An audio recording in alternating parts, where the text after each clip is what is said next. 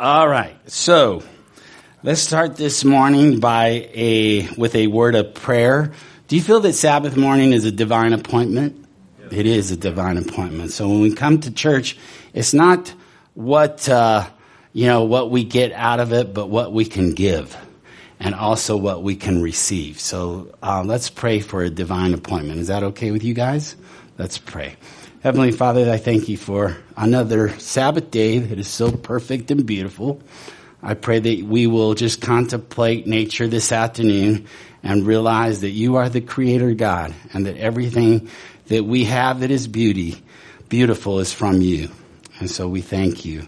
I pray that this will be a divine appointment for maybe even if it's just one, that they might know who you are better and that I might know who you are better, because that's what we have in our hearts, a desire for you. And so we pray that you'll be with us in Jesus' name. Amen. Amen. Okay, I'm going to start off by asking you a crazy question. And I don't want you to raise your hand because I don't want to embarrass you. Okay, that's how crazy this question is. Have you ever been tempted to go streaking? You're not supposed to say yes. Now we know he's the streaker. Yeah, have you ever been tempted to go? Yeah, that's true. That was a time, wasn't it? Where we saw a lot of streakers. Have you ever been to go streaking? How about this question? Have you ever been tempted to go to a wedding naked? No. Okay, good. Okay.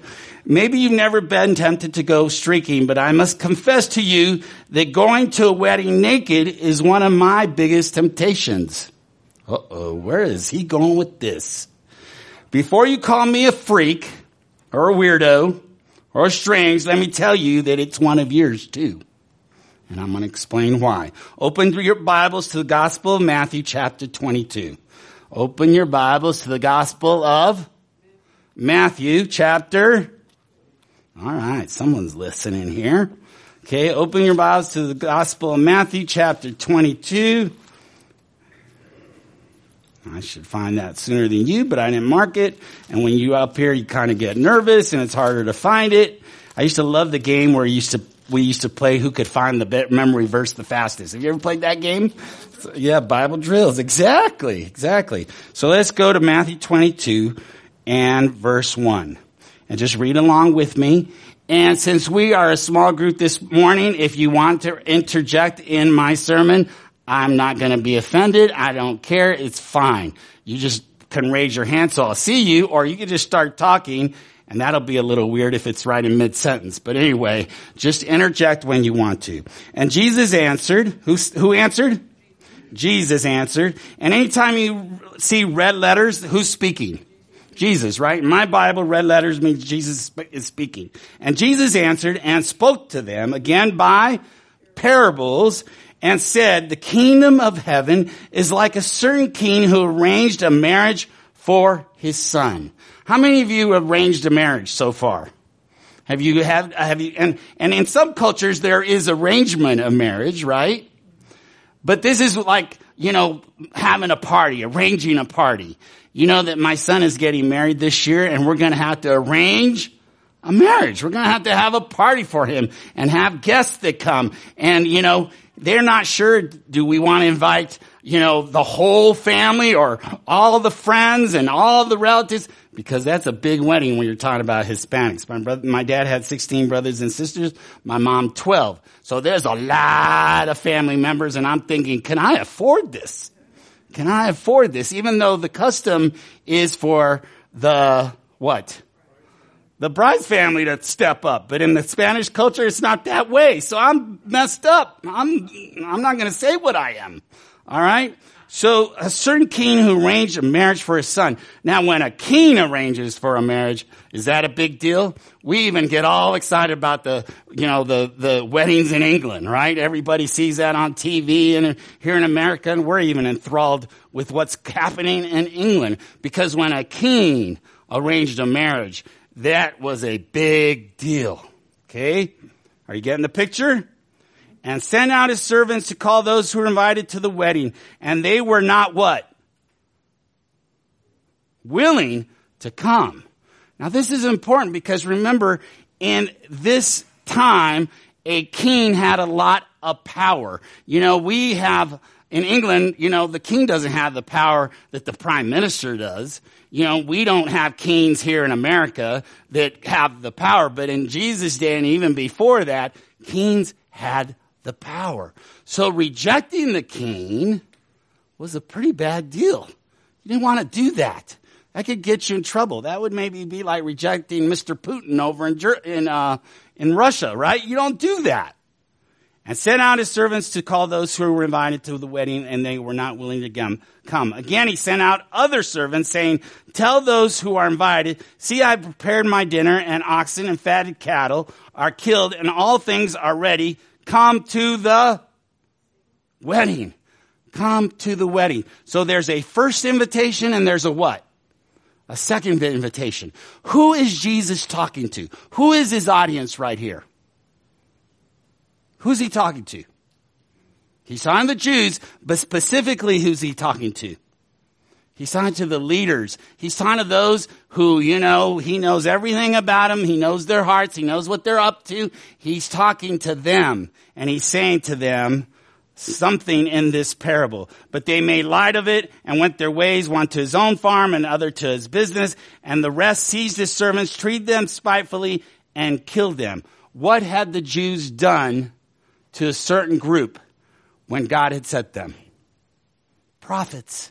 Had killed the prophets. Remember, the blood was even at the temple of Zechariah's blood because they had killed Zechariah right at the temple. Okay? So Jesus is talking to them. And this parable, some of them aren't liking it, right? And eventually they don't like it at all. Okay? But when the king heard about it, he was what? What was the king happy? He was furious. Why? Because they had rejected him. They had rejected his invitation. Right? Where am I? Help me out here because I get lost. But when the king heard about it, he was furious, and he sent out his armies, destroyed those murders, and burned up their what? He had all the power. The king had all this power. Then he said to his servants, the wedding is ready, but those who were invited were not what? You need to remember this. They were not what? Worthy. Therefore go into the highways, and as many as you find, invite to the wedding. So those servants went out into the highways and gathered together all whom they found. Both what? This is so important. Bad and good. And the wedding hall was filled with the guests. But when the king came in to see the guests, he saw a man there who did not have on a wedding garment. This is a weird story. So he said to him, friend, how did you come in here without a wedding garment? And he was speechless. Then the king said to the servant, bind him hand and foot, take him away and cast him into outer darkness. There will be weeping and gnashing of teeth, for many are called, but few are chosen. So this is a parable. And a parable is deep. It has meanings. It has meaning that you have to decipher. You have to study. You have to find out what was Jesus really trying to say. The parable of the marriage supper, or the gospel feast, represents the great truth of justification. Right? Justification. You'll see why. Because of the cross, God can be just and forgive everybody. Do you know what? Because Jesus went to the cross, and I've told you this before, because Jesus went to the cross, he has the royal right to save whoever he wants to. No one could tell Jesus, you can't save David. No one could tell Jesus, you can't save my son Mark. No one could tell him, you can't save Kathy, my wife. No, because Jesus has that royal right. He could save us. He can save us. And no matter even what the devil says, he can save us. Isn't that awesome? He has that royal right. However, the Bible says that the people were not interested in the invitation. Number one or number two, it says that they were not what? Worthy. They were not worthy. Verse 9 and 10 says that good and bad people were invited to the feast. Did you catch that? Good and bad people. Are you telling me that bad people are invited to the feast? Yes or no? Yes. If they're not invited in the feast, I have no chance. I'm done. I'm done because I got good chappy and bad chappy sometimes wins. So if bad people are not invited to the feast, guess what? I'm in big trouble. I'm in big trouble. There's no chance for me. Jesus said it, and don't ever forget it. I came not to call the righteous to repentance, but what to repentance? But sinners to repentance. I'm going to ask you a super important question. What makes us worthy? What makes us worthy? Is it our 43,000 good deeds? Does that make us worthy? I know going to prayer meeting makes you worthy. Going to Sabbath school or Sunday school, does that make you worthy? What makes you worthy? Feeding the homeless, does that make you worthy? Does that make you worthy? Come on, I have news for you, friend. We are never worthy. We are never worthy. Did you get that? We are never worthy. Jesus is worthy. That's it. Jesus is worthy. In this story, the only thing that made them worthy or not, whether they accepted the invitation. That's it. That's what made them worthy. Accepting the what? The invitation. However, they didn't accept the invitation, so the message went out to the good people and the bad people. All were invited to the wedding. Because of the cross, all of us are invited. All of us are invited. The invitation is now offered to you and me, and praise God that you're here today because you've accepted the invitation. Amen? Something got you here this morning. The Holy Spirit got you here this morning. You've accepted the invitation. Praise God. We could end the story and say that everyone lived ever happily, what? Ever after, right? But the plot thickens. The plot thickens. In the days of Jesus, watch this. In the days of Jesus, if you went to a wealthy wedding, two things were sent. What were the two things that were sent to you? An invitation. That still happens in a wedding. But not only an invitation, a robe to wear. The wealthy person, because they were so wealthy, you were going to the king's party. They were not only going to send you an invitation, but they were going to send you that robe to wear. That's why this parable is so significant. And you'll see why. The host provided both. Invitation and what? The wedding robe. Now, if you were invited to a royal wedding, at least 50% of you would say, what am I going to wear? What 50% would that be? Okay. Someone answered the question. I wasn't going to say wahoo, but someone answered the question. I know my wife looks at her clothes. This is how I dress. I get something. I go, steam it. We steam our clothes. We don't iron our clothes anymore. I steam it if it needs to steam it. Next day I wear it. You know what my wife does? She goes into the closet. She goes back and she goes back. And then she takes one thing out, and then she puts it back, and then she takes out another thing, and then she puts it back, and then she tells me I have nothing to wear. Your closet is full of things to wear. What do you mean you got nothing to wear? You're always buying dresses and clothes. What do you mean you got nothing to wear? 50% would say, what am I going to wear? In Jesus' day, it made no difference what you were going to wear because the host provided a robe. So it didn't matter if you were rich or poor, from the ghetto or the barrio, everyone would go to the wedding looking like $1 million. And if anyone refused the robe, it was an insult to the king. Okay? It was an insult to the king. Put that in your mind. Process that. It was an insult to the king because remember I said the plot thickens? Right? Now we're in a moment of judgment. We're in a moment of judgment. The Bible has moments of judgment, does it? Can you think of a Bible story where there was judgment? You're not thinking? Can't think of a story where there was judgment, where there was a decision that had to be made. There's a story of judgment. I'll tell you a story of judgment. Jezebel.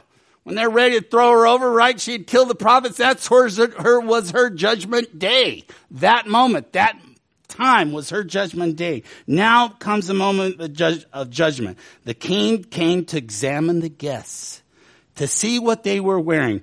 What did this man have on? Did he have a Sabbath suit?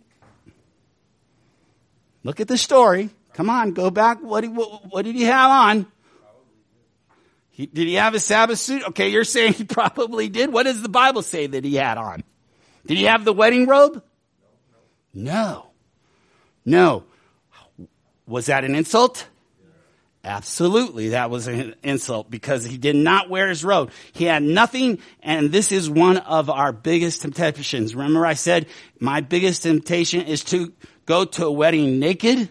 What is Laodicea? What is the last church described? How's it described in the Bible? Wretched. You got it. What else? Blind. Poor. And then the one that we're talking about today? Naked. That is the church, right? So the king says, didn't you get your robe? Right? I mean, this king I think is a pretty awesome king. Number one, he gave the invitation to 1 and 2. They rejected it. There was consequences for that rejection. But then he sent that robe to everyone because that's what you were supposed to do. Wear that royal robe that the king had sent to you. The young man refused to wear his robe.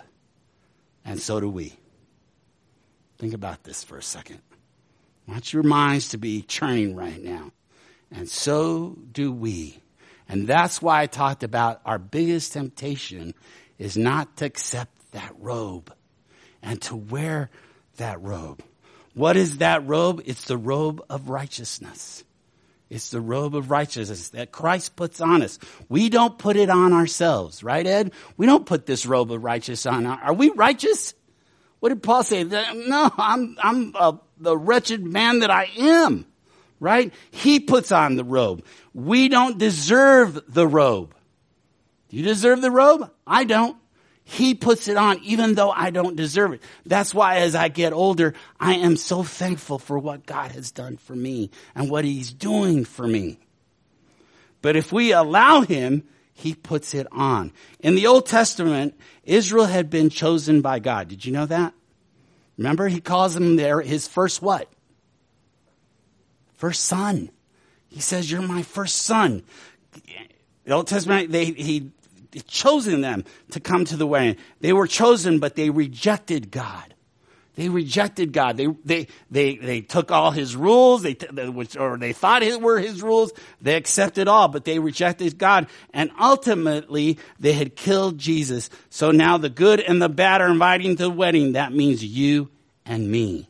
See, God chose Israel to be his son. God chose them for a special purpose, to show who he was. God said, you know what? If you just follow me, your sandals will what?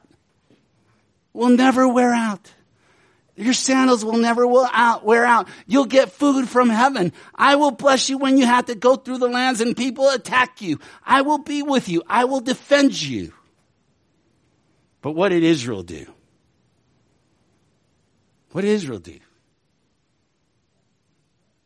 They rebelled. I realize right now I'm going through an experience with my son that I finally realize what God has to go through with me. You know, I told my son the last time I saw him, I said, you know what? I feel like you're Israel. You know, you've lied to me. You know, you told me you never were going to get a tattoo, and you got a tattoo, right? You told me you weren't going to pierce your ears, but you pierced your ears. Do you see what I'm saying? And all these things that he said that he would never do, my son is doing. Now, do I stop loving him? No. And God never stopped loving Israel. He kept giving them chance after chance, opportunity after opportunity. So when I think about the fact that God says, you know, my love is like a mother's, I get it. Because it's unconditional. He doesn't stop loving me and he doesn't stop loving you. He might not like our behavior, but he doesn't stop loving us. Finally, he said no more to Israel because he gave them every chance to be a theocracy and they blew it every single time. And finally, he chooses the what? He chooses the bad. He chooses everyone. He chooses the Gentiles. He chooses Romans. He chooses Greeks. Everyone can have a part at that wedding feast. Amen? Come on, people, wake up. That's an amen. In a gospel service, they'd be preaching, hallelujah, amen. I don't know about you Caucasian people. Come on. Come on. There you go. There you go. And I don't mean to beg for it. So, ultimately, he invites everyone. God has given us the robe to wear, and our biggest temptation is not to wear it. Look at what the king says. Why are you not wearing the robe? The man was what? Speechless. He was speechless. That moment, he was speechless. He knew all about the robe, so why would he not wear it? Why would he not wear it? And this is where you can help me, and if you think about it this week, and you can come back and talk to me, Ed, you're my guru. If you come back and tell me something you were thinking about it, come by, my brother. You know I love you, right? The only thing that I can think of, and boy, did I think about this, is that he wanted to be rebellious. There was something rebellious in his nature. Have you ever been rebellious? I'm a pastor's kid. You think I've been rebellious? Absolutely. Absolutely. Why do we rebel? Why do we rebel? Why do we rebel against the church? Have you known anyone that rebels against the church? I did in my early 20s. Why do we rebel against our parents? You know anyone that's been rebellious of their parents? I was. Why do we start smoking? Have you ever thought about that? Why did kids start smoking? Do you ever remember? Okay, now I'm confessing. Okay, and I can say it because I don't smoke. But do you remember the first time has anyone ever tried a cigarette? Do you remember what it was like the first time? It tasted bad, but it felt cool. Exactly. But we wanted to do it so we could fit in or be accepted. Where does that come from? Where does that come from? Why do we start the things we know that are wrong for us, but we do it anyways? Why did Lucifer rebel in heaven? Because this is where it's going. Because ultimately, Lucifer is the one that didn't want to wear the robe. Think about it in the parable. He did not want to wear the robe. He wanted to be in heaven. He wanted to be there and participate in heaven, but he did not want to wear the robe. Why? Why did Cain bring that animal? I mean, not the animal, the farm things that he'd grown. Why did he bring those? What was his nature? God had told him exactly what to do. Abel did it, but Cain, what did he do? He decided he wasn't going to do what he was supposed to do, right? That's this guy in the parable. He knows what he's supposed to do, but he doesn't do it. Are you following me? Are you tracking with me? Okay. Why did the Pharisees rebel against Jesus? There you go. This is the only thing that I could find out what was going on. And maybe this has a deeper meaning, because I think when two or three are reasoning together, or when we study scripture, we get insight. God fills us with wisdom. Amen? And he gives us insight that we can share with the others. But what you just said is the only reason I can that makes me understand, or I think I can understand. And I'm praying about it. I'm still praying about this sermon and trying to figure out more in this sermon. But pride. Satan rebelled because of pride. Would you say that's it? Or is there other things that I'm missing? He exalted himself. He wanted to be like who? Like God. Right? It was because of pride that he rebelled against heaven. Why did this young man not wear that robe? Could it have been pride? Hey, I'm going to do it my way. Have you ever felt that way, that you were going to do it your way? You know, I'm not going to do it my parents' way. I'm not going to do it the way the church tells me to do it. I'm going to do it what? My way. You know, that's probably the most sinful song that was ever written. Good afternoon, happy Sabbath. You've heard that song, right? I did it my way. Yeah, that's probably one of the most sinful songs you'll ever hear. I did it my way. Why do we do what's wrong when we know it's wrong? Could it be that we don't wear the robe or we don't let Jesus put it on us because of our pride? Because of our pride. Is our pride so great that we just can't obey? In every relationship, I want you to hear this loud and clear. In every relationship, there is a necessity for obedience. Did you know that? There's a necessity for obedience. This parable really ties justification and sanctification. This parable is like the psalmist who says that justice kisses mercy, right? There's a necessity for us to be obedient. We need to obey our boss. How many of you have a boss? Okay. Have you noticed when he's in your presence, you're acting a whole lot differently? Right? When my boss is in my presence, I'm going to act like I'm really busy. I'm going to be out there just chit-chatting to everyone in the manna and chit-chatting over there in another office. When he's around, I'm like, I'm doing my job, man. I want to make sure I'm doing my job. Because I don't want to get in what? Trouble. I have a responsibility. I can't just do whatever I want.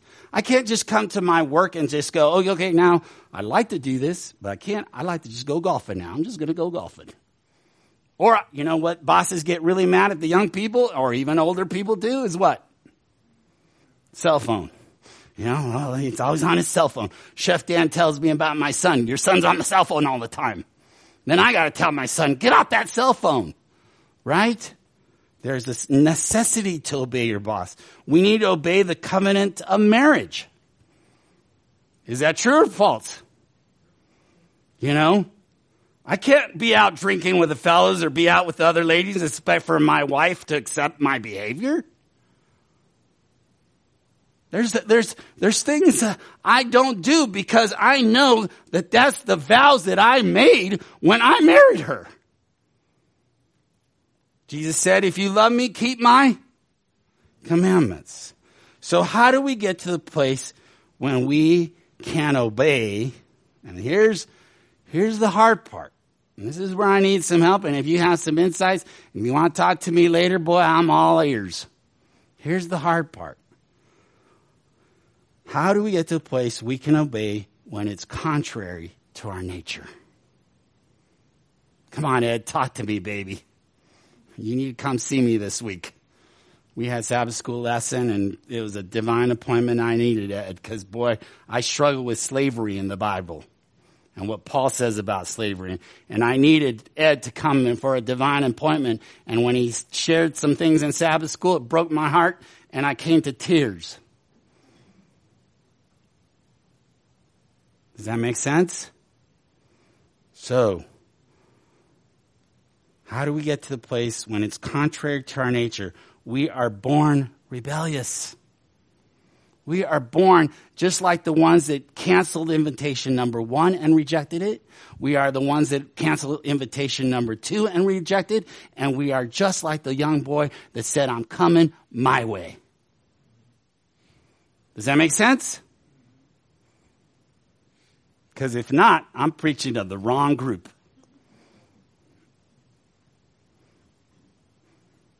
We are born rebellious. Children test their parents from the day they are born. Do you remember that?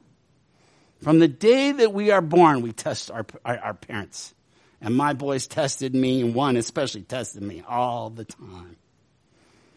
I believe, and this is what I've come to a conclusion.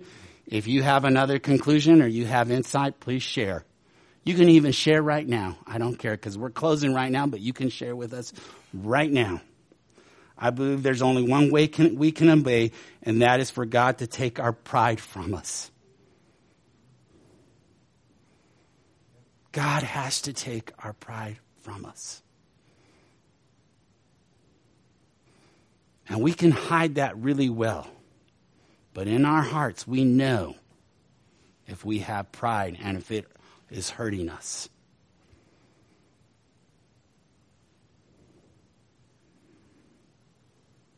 Lord, take my pride. take my pride. Take my pride. Lord, please take my pride.